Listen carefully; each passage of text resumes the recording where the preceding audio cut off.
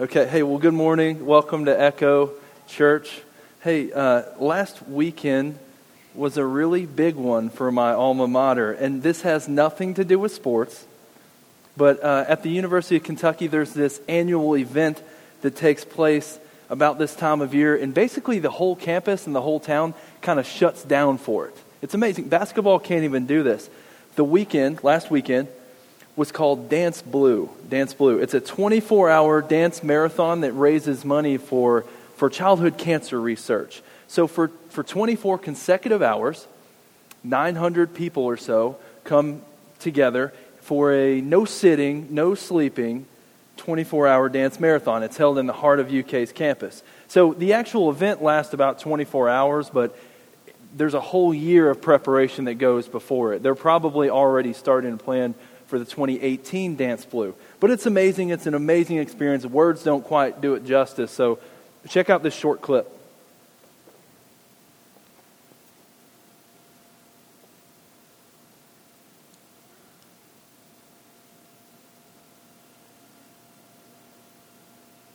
Campus united for the kids. We Dance Blue to unite the University of Kentucky to impact children across the Commonwealth who have been affected by childhood cancer. Dance Blue is one campus united for the kids. There ain't no reason you and me should be alone tonight, yeah, baby. Tonight, yeah, baby. Looks like fun, right? It really is for an hour or two. When I was a student, I was able to raise some money and participate in this thing. And I remember all the preparation involved. It was drink a ton of water before. This is not a time to buy new shoes. Wear your broken-in tennis shoes. You pack a duffel bag with about 4 changes of clothes. And every 6 or so hours, you take what's called a sink shower. And you try to freshen up a little bit. The way it starts is everybody packs into Memorial Coliseum. They're sitting on the floor, this hard, uncomfortable gym floor. And at 7 o'clock, the horn goes off. Everybody stands. And at that point, it doesn't take long for you to look back at that hard floor and say, wow, I really wish I could have a seat on it. Then there's the actual dance marathon. It's set up to basically do everything possible to try to keep you moving, keep you motivated. So every hour, there's a new theme. There was a beach hour. So Kenny Chesney, Jimmy Buffett, everybody gets a lei. There's a beach balls going on. For 90s Hour, we listened to a lot of Smash Mouth, Spin Doctors. I think we were drinking Capri Sun and we were throwing yo-yos. For Harry Potter Hour, this is a good one. Everyone wore wizard hats and we actually played a huge game of Quidditch right there in the middle. But church, the best hour, objectively, right, was Honky Tonk Hour. It was. And this song up here, I think that was Lady Gaga. That's not really my jam. But classic country, banjo music, this is the kind of stuff, I'll cut a rug. I'm not scared. So I was actually part of the team that got to stand up and teach everyone how to line dance, and maybe that's where my life peaked. But the catchy themes for Dance Blue, they only did so much. At a certain point, you realize, gosh, I got to keep pushing, got to stay awake. So what do? They feed you, and they feed you, and they feed you, and they feed you. Every 4 or so hours, you're eating something else. So 10 o'clock at night, you've got Chipotle.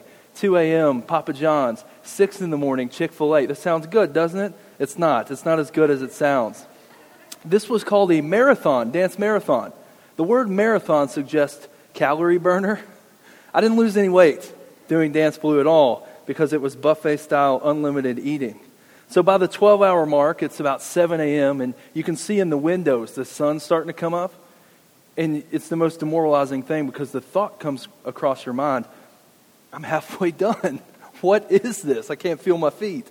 So the football team comes in before they go to practice. Coach gives you a pep talk. It'll get you for another hour or so. And then noon hits, and you got about 7 more, and you hear a voice on the microphone, and it's Coach John Calipari in the rafters, and he's got the basketball team with him. That'll get you going for another few hours. Then the wall hits.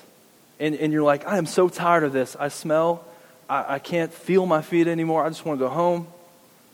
And then the monitor comes on the video screen. And you see a mother. And she talks about her son whom she lost. And Dance Blue was his favorite event in the year. And she cries. and you cry, and you stop complaining, and you keep on moving. And then the last hour, they let all the kids come in. Maybe you saw that in the video. All the kids from the Marquis Cancer Center came in. A lot of them had lost their hair. A lot of them were in wheelchairs. And they're smiling. And you realize why you signed up for this. And you see their faces, and you see their parents' faces. And then you see the names scrolling on the screen of the kids who couldn't be there, of the kids that we lost.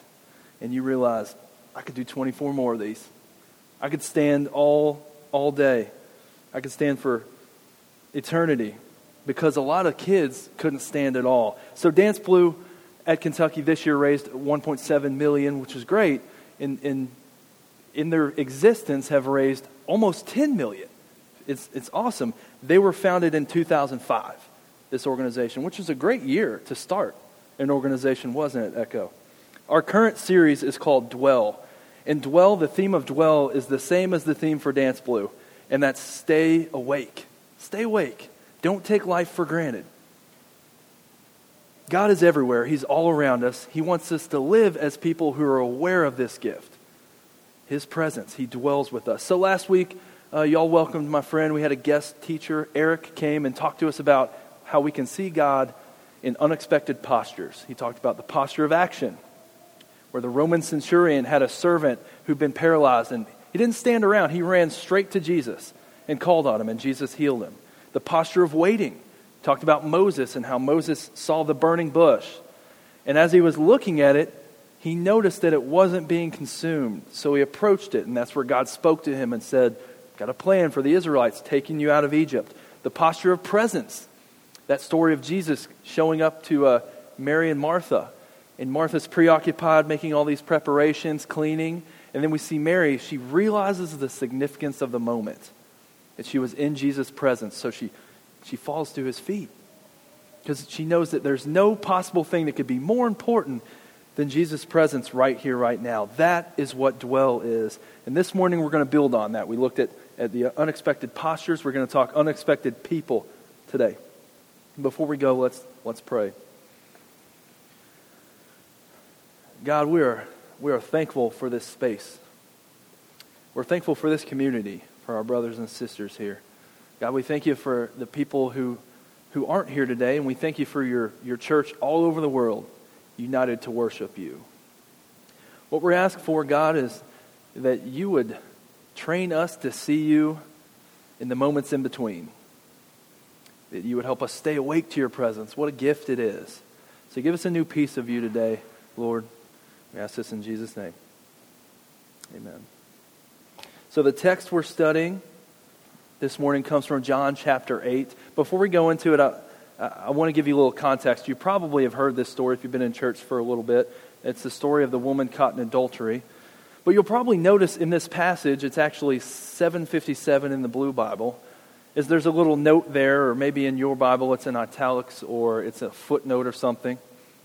That's because the evidence we have had for some time suggests that this passage, this pericope, was not part of John's original written gospel. There's a few reasons. This story is actually missing from all the earliest Greek manuscripts. Also, many of the early church fathers omit this passage, and they actually go from 752 to 812. And if you look at it and you remove this from this part of John, it actually makes a lot more sense. It flows so much nicer. The third thing is, when this passage does begin to appear in some of the manuscripts throughout history, it's in different places. We see it here in this spot in John, a few other spots in John. It's also found in the Gospel of Luke. And then finally, the style and the vocabulary used here for this passage is markedly different from the other language, the style that's used throughout the rest of John. If you were to say, what's the passage that doesn't look like the others, it's this one. So these are some of the reasons why scholars think that this probably isn't in John's original autograph, in his written autograph. And kind of a side note about textual criticism, I don't want to spend too much time on this on a Sunday morning, but if you know that all the historical documents in antiquity, all the famous pieces that we learn about in history, none of them actually compare to the New Testament. It completely blows them out of the water for this secular scientific test. Nothing comes close, and specifically in about 3 categories that really stand out. Number one, number of copies. The sheer number of copies and fragments of copies that we have for the New Testament is far and away more than these other documents from around the same first century time period. The reliability. So we have all these copies, and when we look across, they're all the same. There's not a lot of conflict there at all. And then finally, the thing that I think is most fascinating is the time between when the original was written and the earliest manuscripts that we have is so small, so small with the New Testament compared to other works. It's absolutely incredible. So works by Homer and Caesar and Tacitus and other first century authors, we have maybe 2 or we have 12 or a few dozen copies of their works.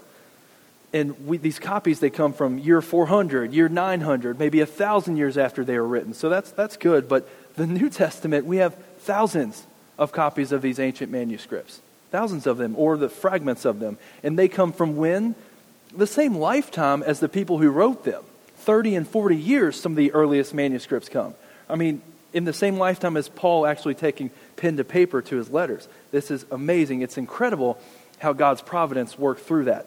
But another great implication of this fact, of this, how the New Testament sets the bar for textual criticism, is that we can say with pretty great certainty what belongs and what doesn't quite fit. So this group of a dozen or so verses that we're looking at today, that's why we can say that it doesn't appear that they're in the original written Gospel of John. So then, what are we doing with it? How should we treat it? That's the question. Well, here's the thing. Those same scholars that say, yeah, this probably isn't part of the original written, those same men and women are the ones that say, look, we have every reason to believe that what we're reading here is recorded exactly how it happened. That's almost unanimous. This story has all the earmarks of all the stories written in the Gospels. The early church loved this thing so much that they preserved it throughout history, an incredible length of time.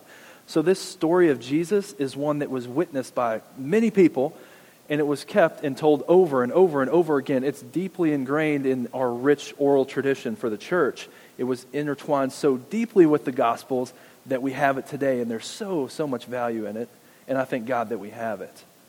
This story has more than one amazing thing to tell us. So we'll get into it. We're going to start John chapter 8, verse 2, and we'll go about halfway through 6, ending on the word him. So Kaylin's reading for us this morning. At dawn he appeared again in the temple courts where all the people gathered around him, and he sat down to teach them. The teachers of the law and the Pharisees brought in a woman caught in adultery. They made her stand before the group and said to Jesus, "Teacher, this woman was caught in the act of adultery, and the law of Moses commanded us to stone such woman. Now what do you say?" They were using this question as a trap in order to have basis for accusing him. Yes. So do you see this? This was a blatant test. The Pharisees were going right after Jesus. They wanted to entrap him. A blatant test. Just like we've seen in throughout the rest of the Gospels. They weren't seeking Jesus' counsel. They were trying to trip him up. And really he was left with 2 really equally maybe unfortunate options. He didn't have a lot of choice here. It was, number 1, let's allow this woman to go free and basically disregard what the law of Moses says. So go against the Torah.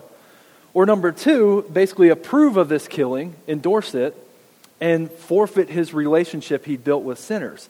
Also probably be in trouble with the Roman government because when they were faced with capital punishment, it had to be endorsed by the Roman government. Neither one of these. You go against the law of Moses, you go against the Roman government. Or so it appeared. So let's look at this. The Pharisees said that in the law, Moses commanded us to stone such women. Is that really how it's written? We have to investigate. The first place this appears is in Deuteronomy chapter 22, verse 22. It says, "If a man is found sleeping with another man's wife, both the man who slept with her and the woman must die." All right, the second place this appears is Leviticus 20, verse 10. And it says, "If a man commits adultery with another man's wife, with the wife of his neighbor, both the adulterer and the adulteress are to be put to death." Something's not right here. There's something fishy. Where is the man in this story? Where's the man? They only have the woman. See, these men, these Pharisees, they don't love the law. They hate Jesus. They're not law keepers. They're out to trip up Jesus. There's no biblical precedent for adultery with one person. They don't care. Where's the man? They want Jesus to slip up and contradict the law. But Jesus knows this. This is not his first rodeo. He'd been tested by these guys before. And we've seen it plenty of times. Matthew 12, y'all remember this story. The disciples were picking and eating grain on the Sabbath. And the Pharisees see it and they come up to Jesus and they say, look at your disciples out there, breaking the law. And what does Jesus say to them? He says, go learn what this means. God desires mercy, not sacrifice. He's quoting from Hosea, using the very, as you could say, weapon that the Pharisees are using against him, the Old Testament, putting them right in their place. Again, midway through John 7, same book. Jesus was teaching during the Festival of Tabernacles, and a fringe group of Jewish elites started accusing him, saying, you're demon-possessed, and you're crazy, and saying that he was a deceiver of people. They were trying to get him riled up. And earlier, we see them accusing him of being a lawbreaker because he was healing a man on the Sabbath. Miraculously, healing a man was considered work in their eyes. You can't do that on the Sabbath. And Jesus does the same thing here. He points out their hypocrisy. He says, you hypocrites, you circumcised baby on the Sabbath because it's the 8th day. Well, that's work. But you're looking at me, you're angry at me because I do the work of healing a whole man's body so that he can live? See, this is militant legalism. This is not why God gave us the law. The Pharisees were all about using the letter of the law to convict. It's really about the Spirit here. So back to our passage here. The Pharisees come and they present this woman caught in adultery. And they want to publicly humiliate her and essentially throw Jesus in a corner and make him make a poor decision. And by the way, do y'all know what stoning looked like in the first century? This wasn't like ancient dodgeball. This was, let's bury this person halfway up to their body, and from point blank range, take massive stones with the person's hand behind their back and blunt force trauma till they're dead. It was gruesome, awful stuff. And if Jesus orders this to be done to this woman, who's to say that the Roman government won't have at least an equally miserable punishment for him? We don't know, but let's see what Jesus does. Kaylin, can you pick up midway through verse 6, beginning with the word but, and all the way through verse 8? But Jesus bent down and started to write on the ground with his finger. When they kept on questioning him, he straightened up and said to them, if any one of you is without sin, let him be the first to throw a stone at her. Again, he stooped down and wrote on the ground. Yeah, Jesus was writing on the ground. What was this about? Well, the answer is we don't actually know. We don't know. It's not in the story. We have to think that if it was important, that significant component, it would be there. We have to think that. There's speculation about what Jesus might have been writing, but it's just that, speculation. So we're gonna leave that there. Did you notice, though, how Jesus put the Pharisees in their place? He was proficient in this skill. Every single time they tried to trip him up, he got out of it brilliantly. How could they not have learned by now? How could they not have learned? The text says they kept questioning him. I imagine this group of Pharisees, these self-righteous bunch, coming around Jesus, surrounding him, thinking, we got him this time. We got him this time. There's no way he's getting out of this. See, there's something in I won't speak for you. There's something in me that when I see somebody who's arrogant, who's self-righteous, somebody who's placed himself on a pedestal, when I see somebody like that get a dose of humility, I kind of like it. Until it's me, right? Until it's me who gets the dose of humility. Y'all who've been in my house before, maybe you've heard me talk about this guy. I'm a big Muhammad Ali fan. The greatest boxer ever, the greatest of all time. But let's be real about Ali for a second. The guy had a mouth, didn't he? It was a good thing he was a good boxer because his mouth was writing checks. So as good of a boxer as he was, they called him the Louisville Lip because the guy just talked and talked. Ali never won a belt or a trophy for humility ever. And this is a guy, I'm going to give you a few quotes here from Ali. If you ever dream of beating me, you better wake up and apologize. Ali said, it's hard to be humble when you're as great as I am. And my favorite is this about another boxer. Ali said, Sonny Liston's too ugly to be the world champ. The world champ should be pretty like me. Because boxers' faces are pretty, yes. And that was his personality. He was the greatest, and he knew it. And there's this true story. Maybe you've heard this. Ali was on a flight one time. He was on a flight, and this was 80s or something like that. The pilot comes on the intercom, and he says, ladies and gentlemen, prepare for moderate turbulence. We're entering into some weather. Everyone needs to fasten your seatbelts. You know when a pilot comes on to tell you that we're going to enter moderate turbulence, you better buckle, because if it's worth announcing, then it's coming. So the flight attendants were making their checks, making sure everybody's situated and fastened, and it even gave the champ a little bit extra time because he's a little arrogant. We know that.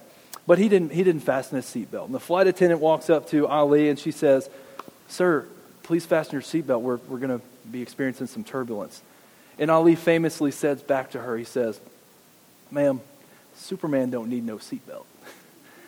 And she quickly, with this quip, comes back, I love this, and she says, "Mr. Ali, Superman don't need no airplane."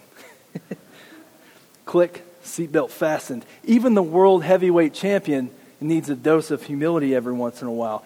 These self-righteous Pharisees, they needed it often, and Jesus was the perfect person to do it. Please read, so we're going to finish it off here, beginning with verse 9 all the way through 11.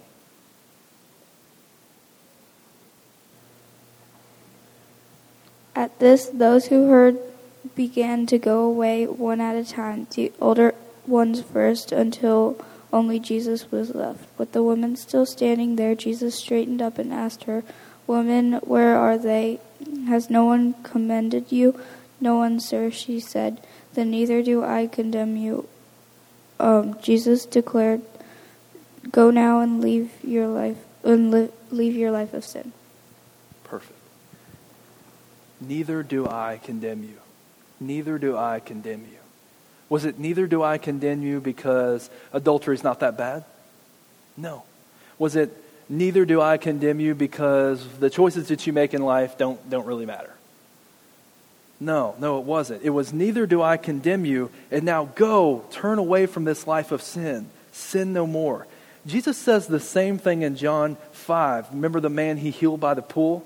This man had been paralyzed for 38 years. Jesus comes up to him and says, "Take up your mat and walk." And he did that. And what did Jesus say when he turned him away? He said, "Sin no more." This story is not about Jesus turning his head and saying, "Yeah, adultery is wrong, but I'm going to pretend I didn't see that." Jesus, in all his genius, what he did was he agreed with the law in principle while also undermining it in practice. Agreed with it in principle, undermined it in practice. Yes, adulterers should be stoned. You deserve punishment. Therefore, here's where he undermines it. Go ahead, fire away. Whichever one of you is sinless, let's have at it. He knew every single person there fell short of the law. He knew that. This is a story about Jesus saying to a woman, about Jesus saying to you and me, saying, "My friend, you have messed up. You've rebelled against the person, against the man or the woman that God has made you to be. You've rebelled against your Creator. But because I love you, because I have compassion for you, I'm going to give you a new identity. I'm going to give you a new identity. I'm going to reestablish righteousness on a foundation of grace. I give you grace. Now go and live like someone who's been given this gift. Let go of the sins that are holding you down. Accept my gift of grace and sin no more." That's what he's saying. Who are you in this story? Who are you in this story? I've been the woman in this story before. I've been both. A man rebelling against God, someone who deserves punishment, probably publicly, and then someone who's been offered grace. I've experienced that. But more often than the woman in this story, I'm the Pharisee. Maybe I don't publicly condemn people, but in my mind, it's just as well, in my heart, to judge people, to condemn them, to look at you, believer or not, I don't discriminate, to say that I see your disobedience. I see it. And you know what God's saying to me right there? You know, the same thing he's saying to the Pharisees. He's saying, just as much as this woman, this sinner is guilty, you're at least as guilty. You need judgment just as much. In this story, Jesus did something significant. He exalted himself above the law. He exalted himself above the law. He didn't refute it at all, but he reestablished righteousness on the foundation of grace. And he was with this sinner, he's with us, the entire time. So when she's standing there awaiting probably her impending death, a gruesome death, certain she would die, Jesus was there. And then when he turned the Pharisees away brilliantly, and she's probably broken there, sobbing, trying to accept this forgiveness, Jesus is there. His love escapes no one. So when the Pharisees scolded Jesus for hanging out with the tax collectors and the prostitutes and the sinners of all kinds, when they scolded him, do you remember Jesus' response? He said, it's not the healthy who need a doctor, it's the sick. And frankly, I don't believe any of us are truly well. We all have our ailments. One more thing here. Have you heard of a man named Thornton Wilder? Thornton Wilder. In 1938, Wilder wrote a play which became one of the most popular plays in American history. It's called Our Town. Our Town. Some of you know what I'm talking about. Our Town is a 3-act play, and it's been produced over and over again for film and radio and television. Wilder actually won the Pulitzer Prize in 1938 for this. And Our Town takes place in a fictional spot called Grover's Corners, New Hampshire, around the year 1900. And as I started watching this play, I realized this is about nothing. There's no plot. There's nothing going on here. Not like in the way Seinfeld is about nothing, but even worse. There's nothing happening here. And it's as if Wilder wants you to know that this play is about nothing, that there's no plot. On top of that, there are no props. So you're watching this play, and as people are doing house chores, or you see kids out there playing ball, it's like mimes. They don't have, so it's meant to be very minimalist. They have imaginary props. There's no plot. This is an absolutely no frills play. So you've got this small kind of no-name town, and the narrator takes a solid 10 minutes at the very beginning introducing things like, this is Grover's Corners, and here's the general store, and this is the doctor and the cobbler, and this is the paper mill. And he starts introducing these generic American families, nothing distinguishable about any of them. There are 5 churches in Grover's Corners, and this is the Methodist Church, and the Presbyterian, the Baptist, Anglican, and so on. And he goes into introducing some of the characters. And again, no surprises, nothing out of the ordinary. The main character is a girl named Emily. And for the first 2/3, this is a 3-act play, for the first 2 acts, nothing happens with her. It's like she grows up, she goes to school, she helps her mom with chores, and she takes a love interest in the boy next door because she's helping tutor him so he can get through school. His name's George. End of Act 1. That's it. You're just kind of waiting. Act 2 comes. It's more the same. They start to grow up. Emily and George really fall in love. I think the last scene in Act 2 was they got married, and that was it. And you're like, 2/3 of the way done, how am I still watching this? What's going on? Act 3 comes. And that's where it really starts going. We're at the cemetery here. The narrator tells you that Emily died. She died in childbirth. She left her husband, George, and then her 4-year-old son.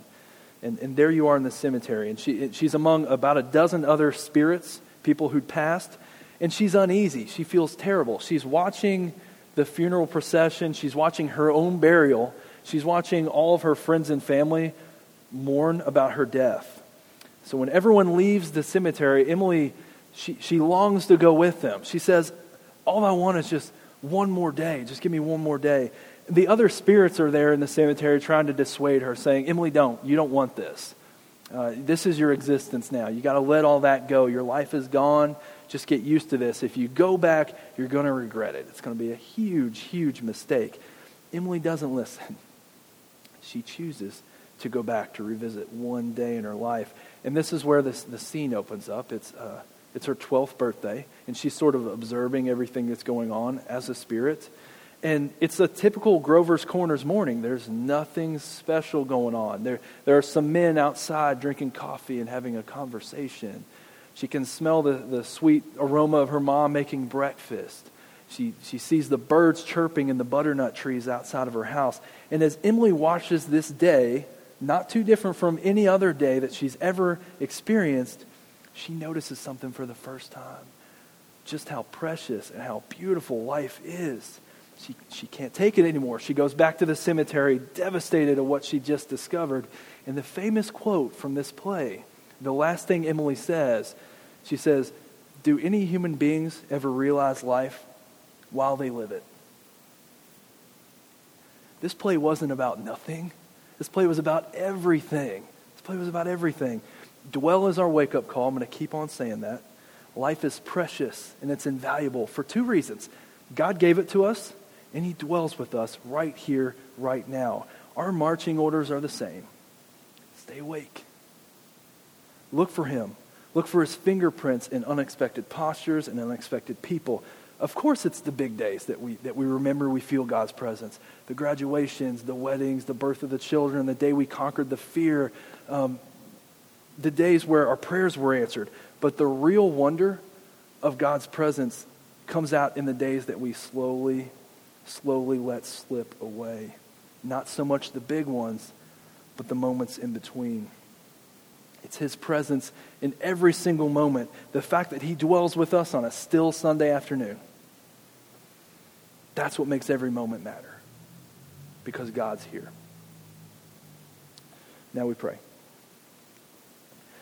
God, we thank you for our wake-up call. God, we're begging you, please don't let us sleep through this life. Please help us see you in every moment, because there's not one second. We cannot run from you, Lord. You're everywhere. No one escapes. Your presence and your love is here. Help us to soak that fact in every moment. And wake us up. Take us to new places with this as we begin to close out this series next week, and guide us as a church, but also individually and in our families and in our homes.